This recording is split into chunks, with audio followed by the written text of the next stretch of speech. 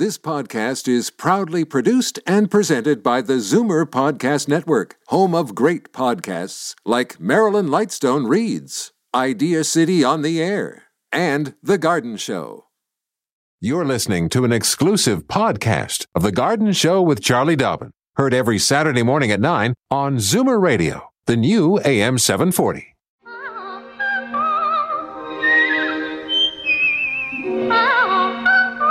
Welcome, friend, to our weekly garden party. We hope you brought along your questions because it's time to dish the dirt. On The Garden Show with Charlie Dobbin, exclusively on Zoomer Radio. Yes, good morning. Welcome to The Garden Show with Charlie Dobbin, aided and abetted by yours truly, Dean Holland. How are you this morning on this Thanksgiving weekend, Charlie Dobbin? I'm very well, thank you, Dean. It's what a difference a day makes, though. Things are changing here. The wind is blowing, the leaves are flying. We've got a little bit of rain happening, and I'm happy for the rain, trust me. Yeah, it feels a little bit, substantially more like autumn now, doesn't it, than it did earlier in the week. Very, very summery top of the week.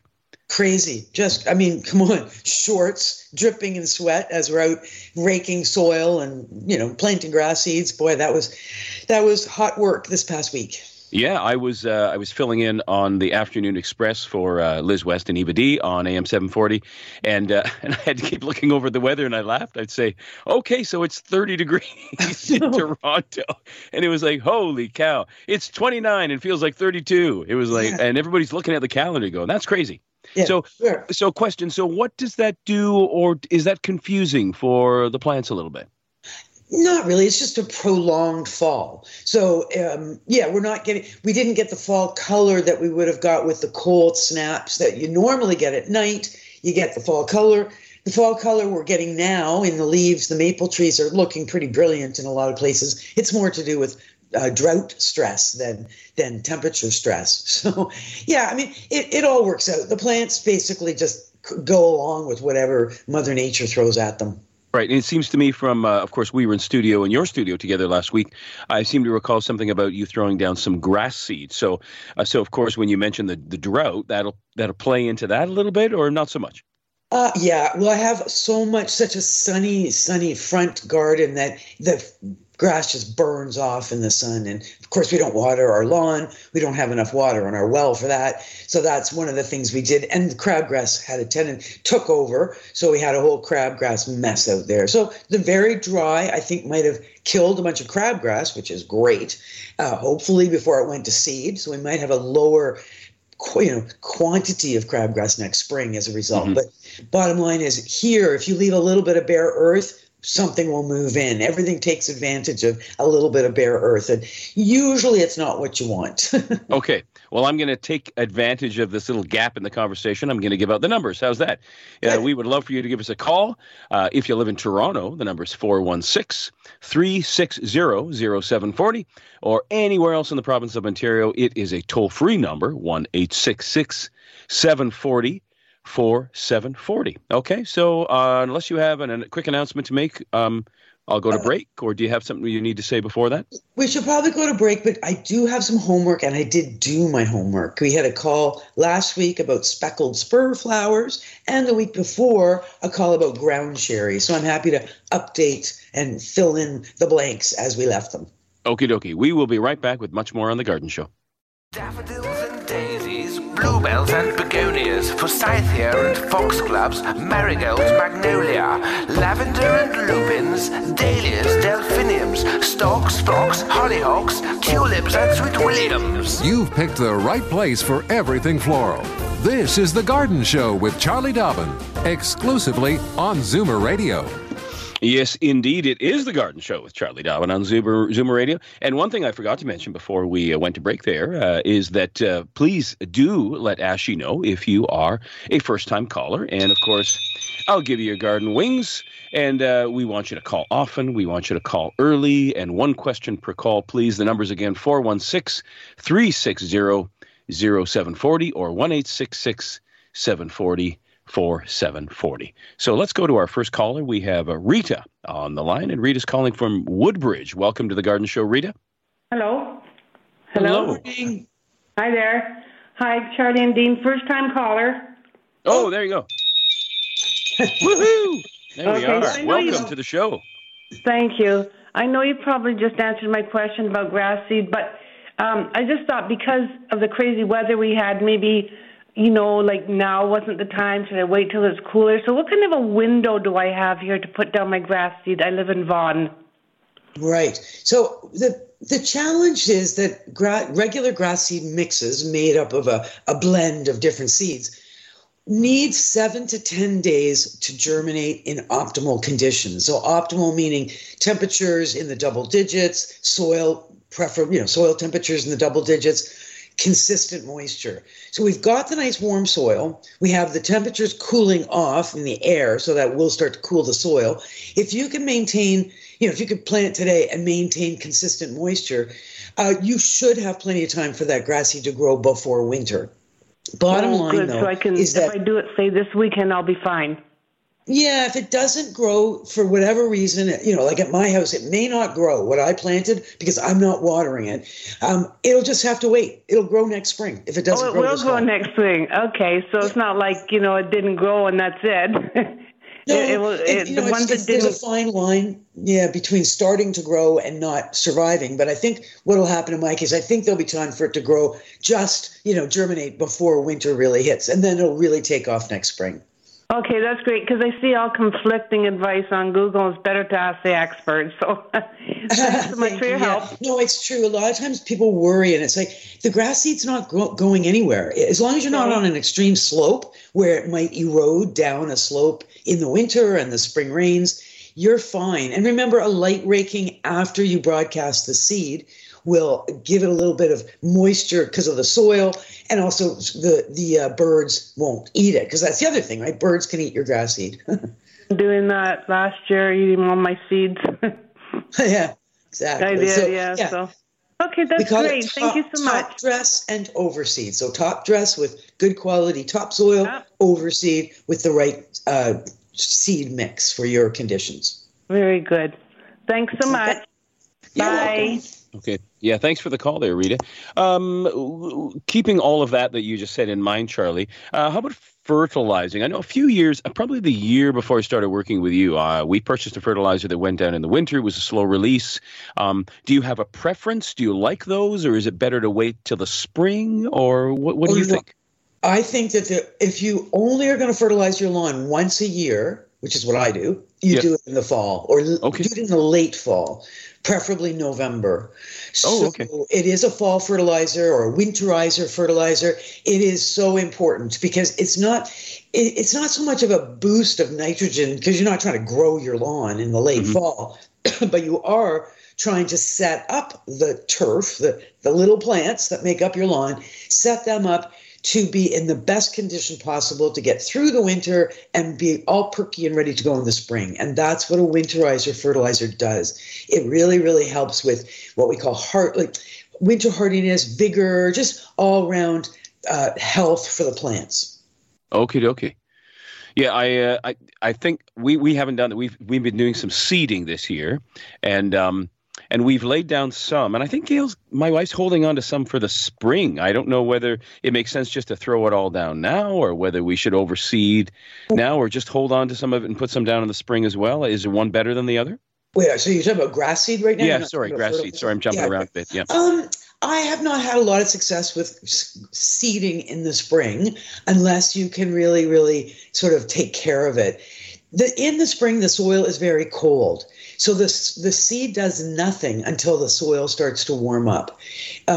My most successful, and certainly if you ask any of the sod grower companies out there, they'll tell you the vast majority of the turf they grow is seeded in the fall. That is the best time for seeding turf. Nice warm soil, reasonable air temperatures, usually consistent moisture just through precipitation. Gotcha. Okay, great. You know, we're going to take our next break now. We will be right back with much more on The Garden Show. Don't change stations just because the weather changes. Garden tips and advice all year round. This is The Garden Show with Charlie Dobbin, exclusively on Zoomer Radio.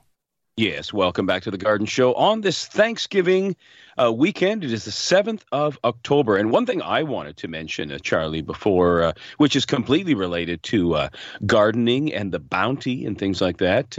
I've mentioned it a few times on the radio this week, and that is that a lot of the farmers markets, this is their last weekend. Not all of them, but a lot of them. They go till Thanksgiving. And of course, I love them. I'm going to scoot out to mine after we finish the show here, because it is the last weekend for the Collingwood Farmers Market. And I just love going out there, and I love all this, the bounty. And a couple of weeks ago, I got my winter supply of garlic. Oh, there you go. Yeah, I've got lots of garlic because I grew my own. But you know what else is really I'm seeing all of a sudden, and no surprise, is sweet potatoes. Oh, sweet potatoes, right? Yeah. Where are you seeing them? Like on the side of the in your farmers markets. Yeah. And it's Thanksgiving, right? It's a traditional sort of in my family anyway. Yeah. Traditionally, sweet potato was always part of the Thanksgiving feast because it's such a big item that we harvest at this time of year. So for the first time ever, I planted sweet potato, 2 plants this year. Actually, I planted 1, but a chipmunk messed around with it, so I ended up with 2, which is fine. Doubled my crop. So I harvested 1 of the plants. It was in a huge big pot. Got about 12 nice-sized sweet potatoes in that big pot. So guess where they are? I brushed the soil off, and they are curing in my bathroom. I have a basket of sweet potatoes in my bathroom. You'll have to explain that to me. They have to be cured?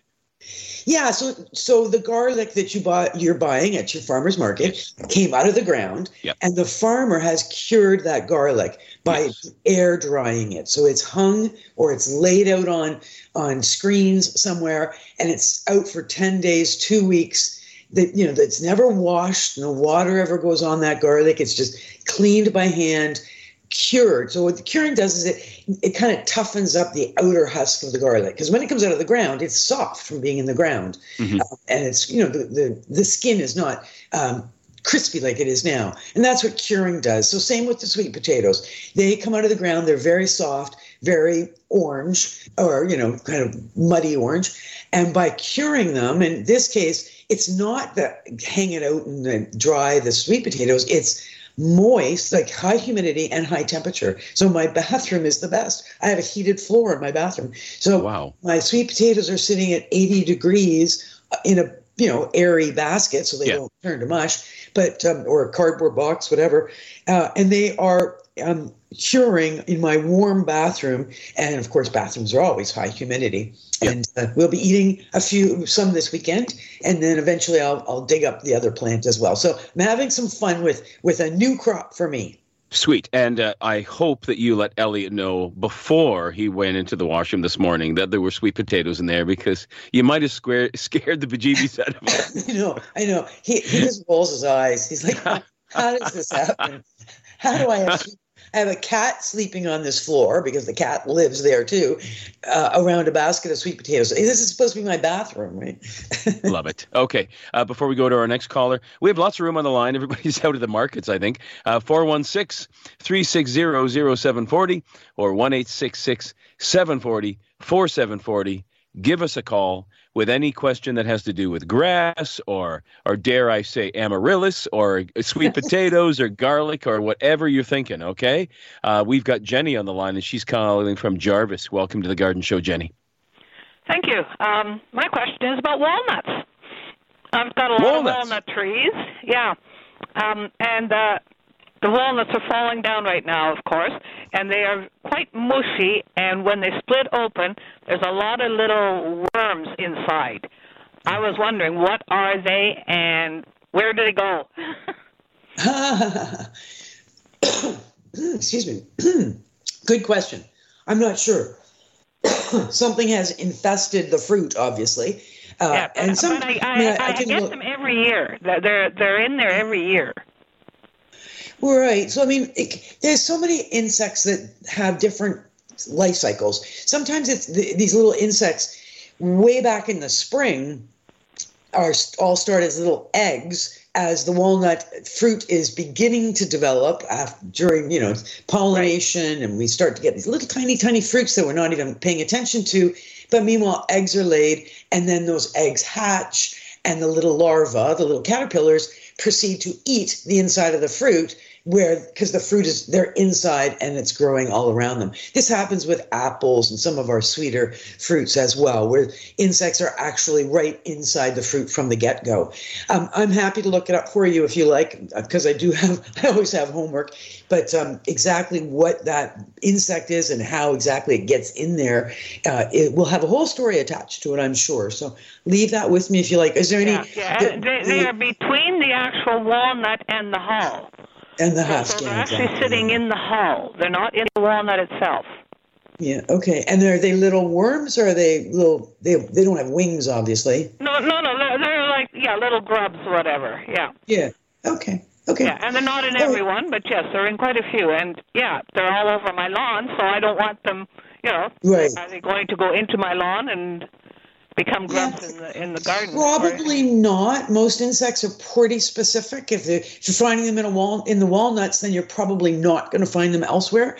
But I will check into that. I mean, remember, walnuts are a challenging plant to grow at the best of times, so it's pretty specific what insects are going to eat any part of it. And of course, you're going to want to get those hulls off your lawn because they're not going to do your lawn any favor. Yeah. Good compost. Yeah. Okay. Thanks for calling. Yeah, thanks. Thanks for the call there, Jenny. Charlie, what makes a chestnut tree hard to grow? Walnut. Or walnut. What makes a walnut tree? So walnuts okay. They exude a chemical from their roots that makes the environment around the plant very, very nasty for other plants. Oh. They're the ultimate narcissists. So really? Okay, it's all about them. Yeah. Very few plants can happily grow around a walnut. Huh. It's just something that they've evolved to dominate. Gotcha. So the chemical they exude is called juglone, and the actual genus of a walnut is juglans, Juglans. So, this was something that they figured out. I mean, we're always figuring things out, but it's pretty obvious that when you try and plant a simple hosta beneath a walnut and it just shrivels up and dies, that you go, okay, what's going on here? Because hostas typically do like to be under trees and shady areas and stuff. Exactly. Yeah. And they're pretty amenable to just about anywhere except under. Now, there are some plants that do better than others, that do cope better with the juglone that is being exuded into the soil. Gotcha. Okay. Let's go to our next caller. We have Susan. Susan's calling from Burlington. Welcome to the Garden Show, Susan. Good morning. Thanks for taking my call. Yeah, happy Thanksgiving. Morning. Yes, thank you. To you too. I'm calling about a magnolia tree. It's the variety is Susan, and we planted it probably 4 years ago, and it obviously likes where it is because it has grown a lot, and it's a multi-stem, kind of from the ground, and it's getting a lot bigger than we want it to be. And I'm wondering when and how can we prune it? Okay, so interesting. That's the exact same magnolia that I also planted, Susan, in my case 3 years ago. And you're absolutely right. It is a very happy plant, growing, leaps and bounds. Even doing some off-season flowering, like it has been flowering quite a bit the last month or so, which is odd. Magnolias are supposed to bloom in the spring, not the fall. But this one is good. It seems to bloom in every season. Best time to prune is after it flowers. So assuming it flowers in the spring, like it's supposed to, you can do some fairly radical pruning on a magnolia in the, after bloom. So it might be early June in Burlington. It might be late May. I guess it just depends how the spring is going. Sharp tools, dry day. With a magnolia tree, though, you don't want to go around just take a bunch of little tips, cuttings. You don't want to just take off. You're not going to give a haircut to this plant and expect it to look good. As soon as you give a haircut to a magnolia, you've got a bushy mess. Instead, you're going to stand back And the winter is going to be a really good time to really study this plant, study the skeleton, study the framework, study the trunks, the branching, what's going where. And if you have to, like I usually squint my eyes and I try and say, okay, where's the David inside this chunk of marble? Like, where's the actual perfect magnolia inside this mess? And then you either take pictures or just keep looking at it, keep talking to yourself. Come spring, you get out the proper tools and you can remove up to 1/3 of the plant. If it was me, and I'll be doing this on mine, I'll be removing right from the bottom. There'll be too much coming from the bottom. I want to open up that inside of the plant. Crisscrossing branches are going to be removed. Anything that's filling in the middle, anything that's growing into the middle is going to be removed. And then it's going to be a real, what are the right structural branches or stems that are going to stay here? It's going to get big. Like this is a magnolia. This is going to be, at some point it's going to be 20 feet tall, and I don't want mine to be 20 feet wide. So I'm going to allow the 20 feet tall, but I want to keep it to, maybe 10 feet wide. Yeah, my husband is standing here making chainsaw motions in the background. We've already lost control of this garden to a bunch of rows of Sharons, and now they're fighting with the magnolia. And we have some serious turning to do here. Yeah, you can't have them all. But, I mean, Rose of Sharon tends to be a narrow plant anyway. Magnolias have a tendency to want to be wide plants. So that's where, like I say, if you want to keep it maybe narrower, but they're both Rose of Sharon and Magnolia are like a lilac, a V-shaped. When you stand back, they're V-shaped. So they grow into a center and the outer branches go up in a V. So you have to kind of look at all that. I mean, how many Rose of Sharon do you want? Obviously, a magnolia is a pretty special plant, and you own it. I wouldn't be cutting it down. Oh, yeah. No, I'm going to be, like, literally decapitating many Rose of Sharons, because it took me a few years to realize that every one of those flowers dropped a seed. And so, I mean, I must have 50 Rose of Sharons in there. Oh, okay. Yeah, I'd be thinning out that crop if you can. Get rid of some of those. Move them, wherever. If you have a property where you can move a few around, but for sure, give them to your neighbors, dig them up, compost them. I have been giving them to neighbors. Okay, good. For a couple of years. All right, so everybody's got them now. Start a nursery. All right. Well, thanks very much. I will try and hold my husband off until the spring. Yeah. Good luck with that. Thank you. Oh, thanks for the call there, Sharon. It's nice to get a call.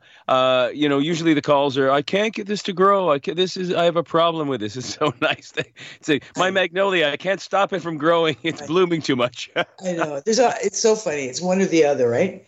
Yeah, and I have to say, my favorite moment of probably this show and maybe the whole month is your description, David inside the marble. I love that. That was great.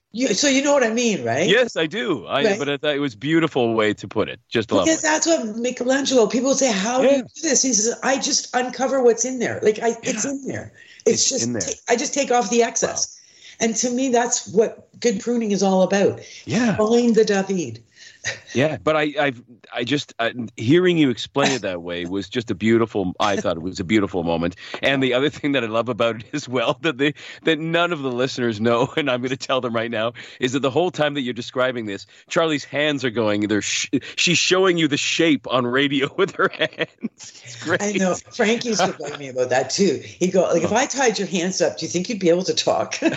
It's lovely. Maybe not. I can see the shape that you're describing. It's great. I love it. I want to ask you about one of your homework items. A couple of weeks ago, you had somebody asking about ground cherry, which I didn't know about, but then I saw it at the market, which I spoke about earlier. Right. And somebody was asking about what to do with them, I think. Yeah. Did you buy some when you saw them at the market? I did not, no. But I might when I go back today, depending on what your answer is. I might. So impress me. Okay. So ground cherries. So, yeah, I mean, they're like these little sort of little orange, tiny, look like little tomatoes with a husk on them that when they're ripe, it curls back. So they're quite pretty, actually. And they grow almost, like little lanterns when they're green. And then, of course, as they ripen. So what do you do with them? Well, they are small and yellow. They do have this papery husk. They taste like a cross between a tomato and a pineapple. Oh. So that's kind of interesting. It's kind nothing like a cherry at all. Not at all. No. Sweet ground cherry is just a common name. Okay. So what do? You can just eat them the way they are. Just, chew them down plain right out of the husk. Add them to your salads. They're often used in desserts or even for jam making. So they're quite edible and kind of an interesting flavor. So when you're at the market, ask the vendor if you can taste one before you buy any. And if you like the taste, then take some home and sprinkle them on your granola or on your salad tonight or whatever.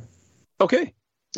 So hopefully that answers that question. Sorry, just to remind, I'm just going to make noise with my paper there. Yeah. That was Sharon, who called from Simcoe 2 weeks ago, who wondered about how to cook ground cherries because she's growing them. She's growing them. Okay, super. Numbers to give us a call, 416-360-0740. That's the Toronto number. Or 1-866-740-4740. That is the toll-free number. Let's go to our next caller. We have John on the line, and John is calling from Mississauga. Welcome to the Garden Show, John. Yes, good morning, Charlie. Good morning, Dean. Happy Thanksgiving to you both. Good morning, John. Happy Thanksgiving. We're talking about Rose of Sharon, which I hate, really. My wife loves them. But anyhow, with all that seeds. But what happened this year, I have around half a dozen of them, different colors. But there's a lot of buds, but they hardly flowered. Is that a problem? Okay, they've flowered in the past? Oh yes.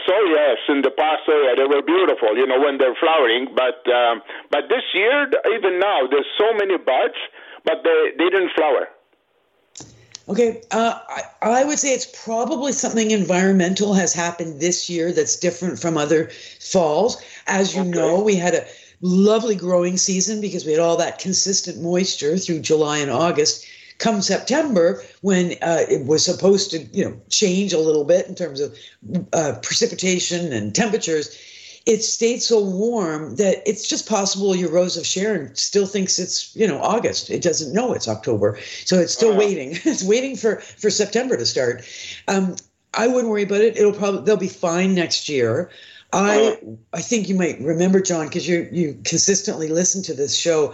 I had a Rose of Sharon. I gave it like 5 years, 5 seasons. Every year, lots and lots of buds. Every year, the buds would crack. I'd start to see a little bit of color under the green. I'd start to see a little bit of sort of purple. They were double. It was supposed to be a beautiful plant. It was a beautiful plant. It never, ever, ever flowered because the flowers never opened and winter would come. Yeah, that's the problem I have now. But like I said, do you think I should prune them, Charlie, in the spring, or now or in the spring? In the spring. Always prune your Rose of Sharon in the spring. Give them a chance. You never know. They might pop those flowers. It might prolong. We might have fall right through to Christmas. So don't panic yet. Hopefully the weather will be like this in Christmas. I don't like snow. Okay. Anyhow, thank you very much, Charlie, and all the best. Yeah, thank you. You too. I finally, with that Rose of Sharon I dug it up. I threatened it for 5 years. I finally dug it up, and my neighbor felt so bad. He took it, and of course it flowered for him. Love it. That's He's like, great I love this plant. Look how pretty it is. I went, well, that's good. Didn't do that in my house. Yeah, grumbly. You could just feel that Rose of Sharon sticking out its tongue at you going, get rid of me, eh? Now I'm going to limb. Lucky it got rescued because it was going into the compost. Okay, we have to go to our next break. We will be right back with much more on The Garden Show. Fur and feathers and bugs of all size. There's more going on in the garden than you realize. Should small creatures become a big problem, then you've got The Garden Show with Charlie Dobbin. Exclusively on Zoomer Radio. Yes, indeed. We are back here on The Garden Show on this Thanksgiving weekend. Everywhere, of course, in Canada, it's Thanksgiving weekend, and many people have a holiday on Monday. And I think the weather's quite lovely this week, and we're having nice Thanksgiving weekend. Yeah, I mean, after all that heat and sun and record-breaking temperatures, it's just funny how it's cooled off and it's overcast. I'm happy for the rain. But in terms of, family hikes and that sort of thing, it's like, oh, too bad. It would have been nice if it was a little sunnier, but we'll see. We're going to get some sun in between the rain, I think, all weekend. Yes, indeed. Okay, we've talked about an emailer whose name was Sharon, and we've talked about the Rose of Sharon, and now we're going to just go to a Rose. So we've got Rose on the line from Brampton. Totally apropos garden name. Welcome to the Garden Show, Rose. Thank you. My first time calling. Your first time caller. There we go. Woo-hoo. Welcome to the show. Garden Wings. Thank you. There you are. Thank you.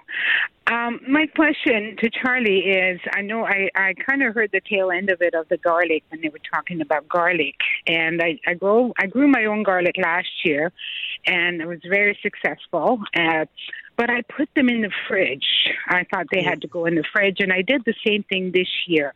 Now they turned out okay. And they were all good near the end. I would say the last couple of months they were kind of getting soft, but they were okay.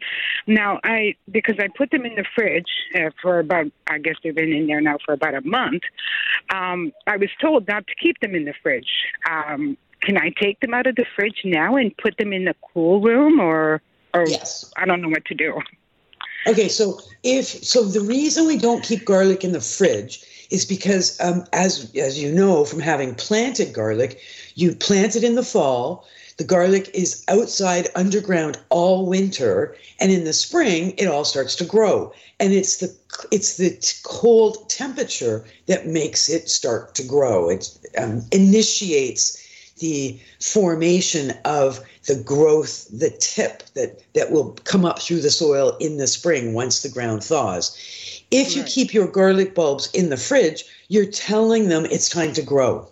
And they will start to grow usually in your fridge. You will start to get little green shoots popping out through the cloves. So that's why check now with whatever you've got in your fridge that's been there for the last month or so. Check, feel, make sure they're still firm, not soft and mushy. If there's no evidence of green growth, I would get them out of the fridge. I don't even keep mine in a cold situation. I just leave my garlic either in a paper bag, it could be certainly in a cool room, not refrigerator cool, but cooler than room temperature.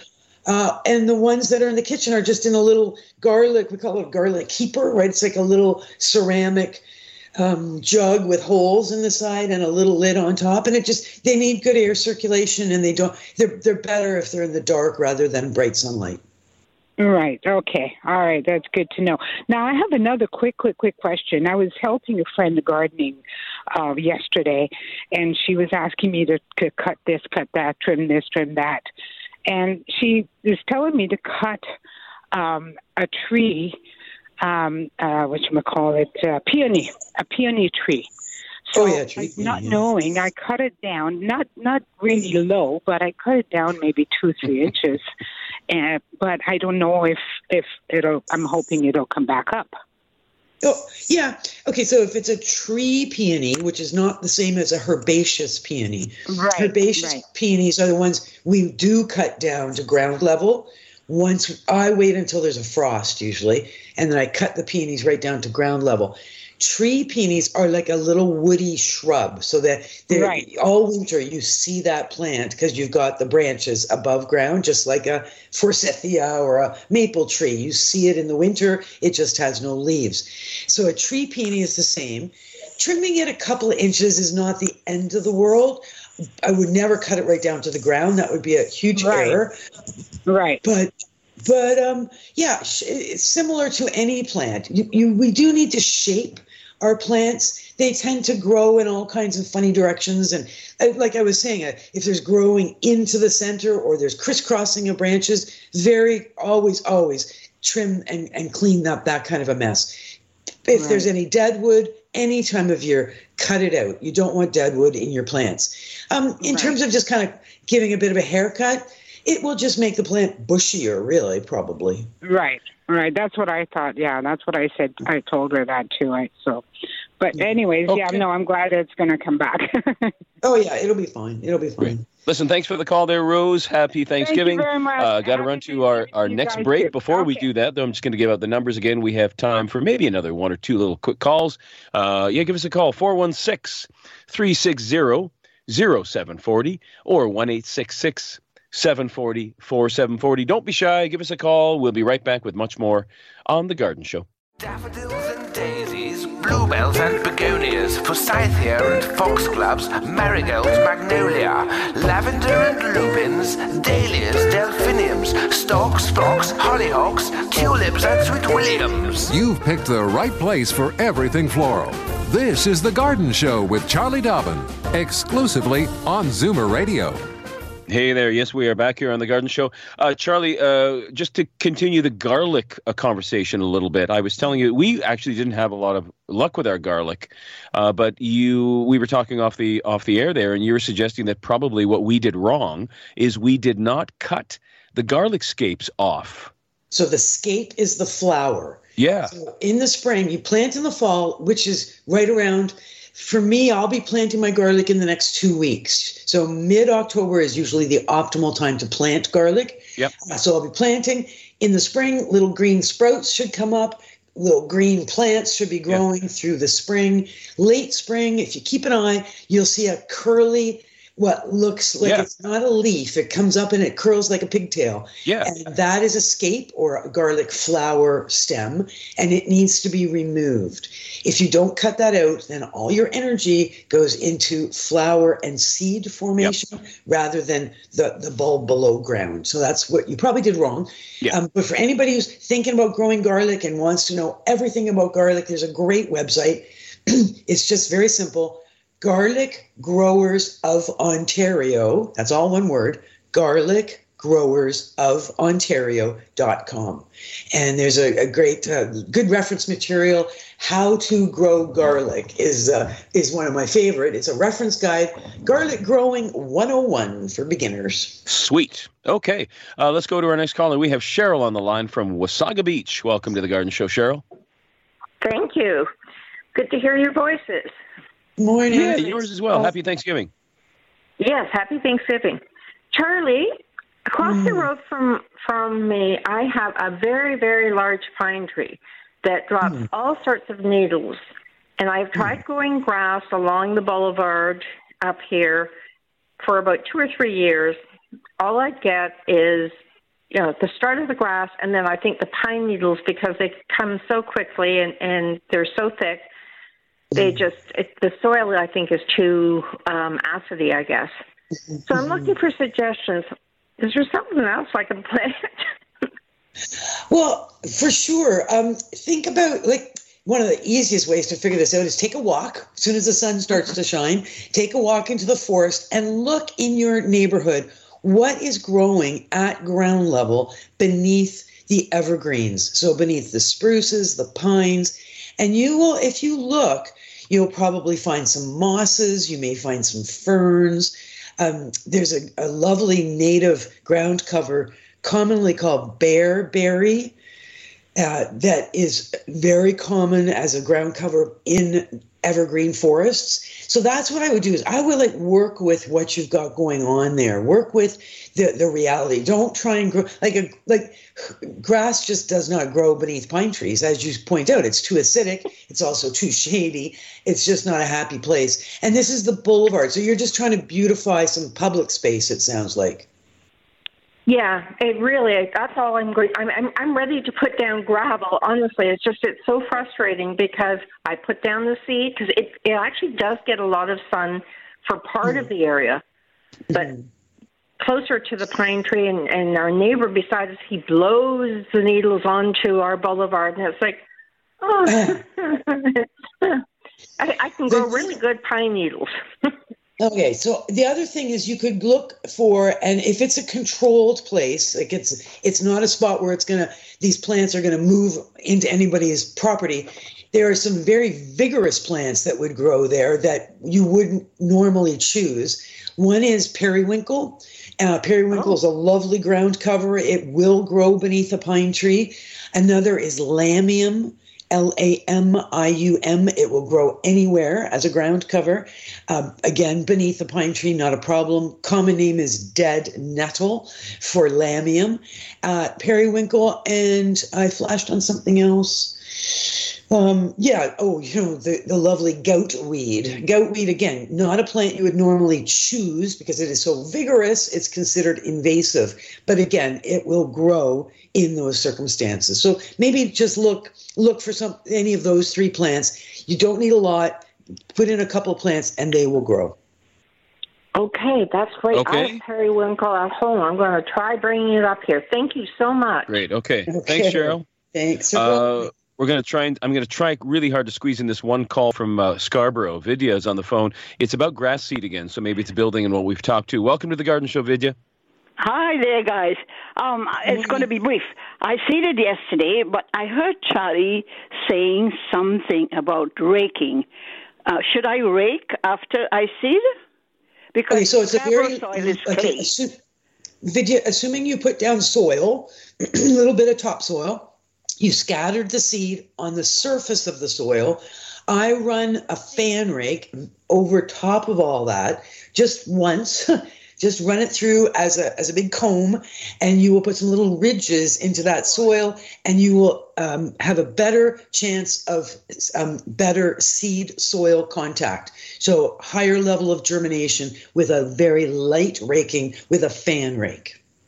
Yes, I got a nice one. You see that we had that heavy rain a couple of nights ago. Remember? Yeah, great. Yeah. So the soil is the top is kind of soft. So I guess if I give it a light rake, it would be okay. Yes, but yeah. Charlie, I'm an old lady. My voice sounds young, but I am in my late 80s. But people don't believe me. You sound young. Anyways, my first time caller. Yes, thank you. There we go. Thank you, Charlie. Happy Thanksgiving, love. I'm so happy that you squeezed me in. I was going to say, it's okay to walk on grass seed when you first plant it. Once it starts to grow, you do not want to walk on it. So if it's been a couple of days, you might want to just leave it alone for now, because for all we know, it has started to grow. And also, if it's really soft from all that rain, you're going to end up with big footprints and indentations in your lawn, and you don't want that. So at this point, you know what? You're in your late 80s. You sit back and have a cup of tea. Forget any cooking. Absolutely. You've done enough. And there we are. We're at the end of the show. It's craziness. I know. And of course, callers hanging on. Call early next week, everybody. Thanks, Dean. Thank you. And you have a happy Thanksgiving, Charlie. Yes, you too. Happy sweet potatoes to everybody. Thanks, Ashley. Thanks to the great callers. And all you great callers, call again next week, but call early next week. Thanks again. See you then. This has been an exclusive podcast of The Garden Show with Charlie Dobbin. Heard every Saturday morning at 9 on Zoomer Radio, the new AM 740. This podcast is proudly produced and presented by the Zoomer Podcast Network, home of great podcasts like Marilyn Lightstone Reads, Idea City on the Air, and The Garden Show.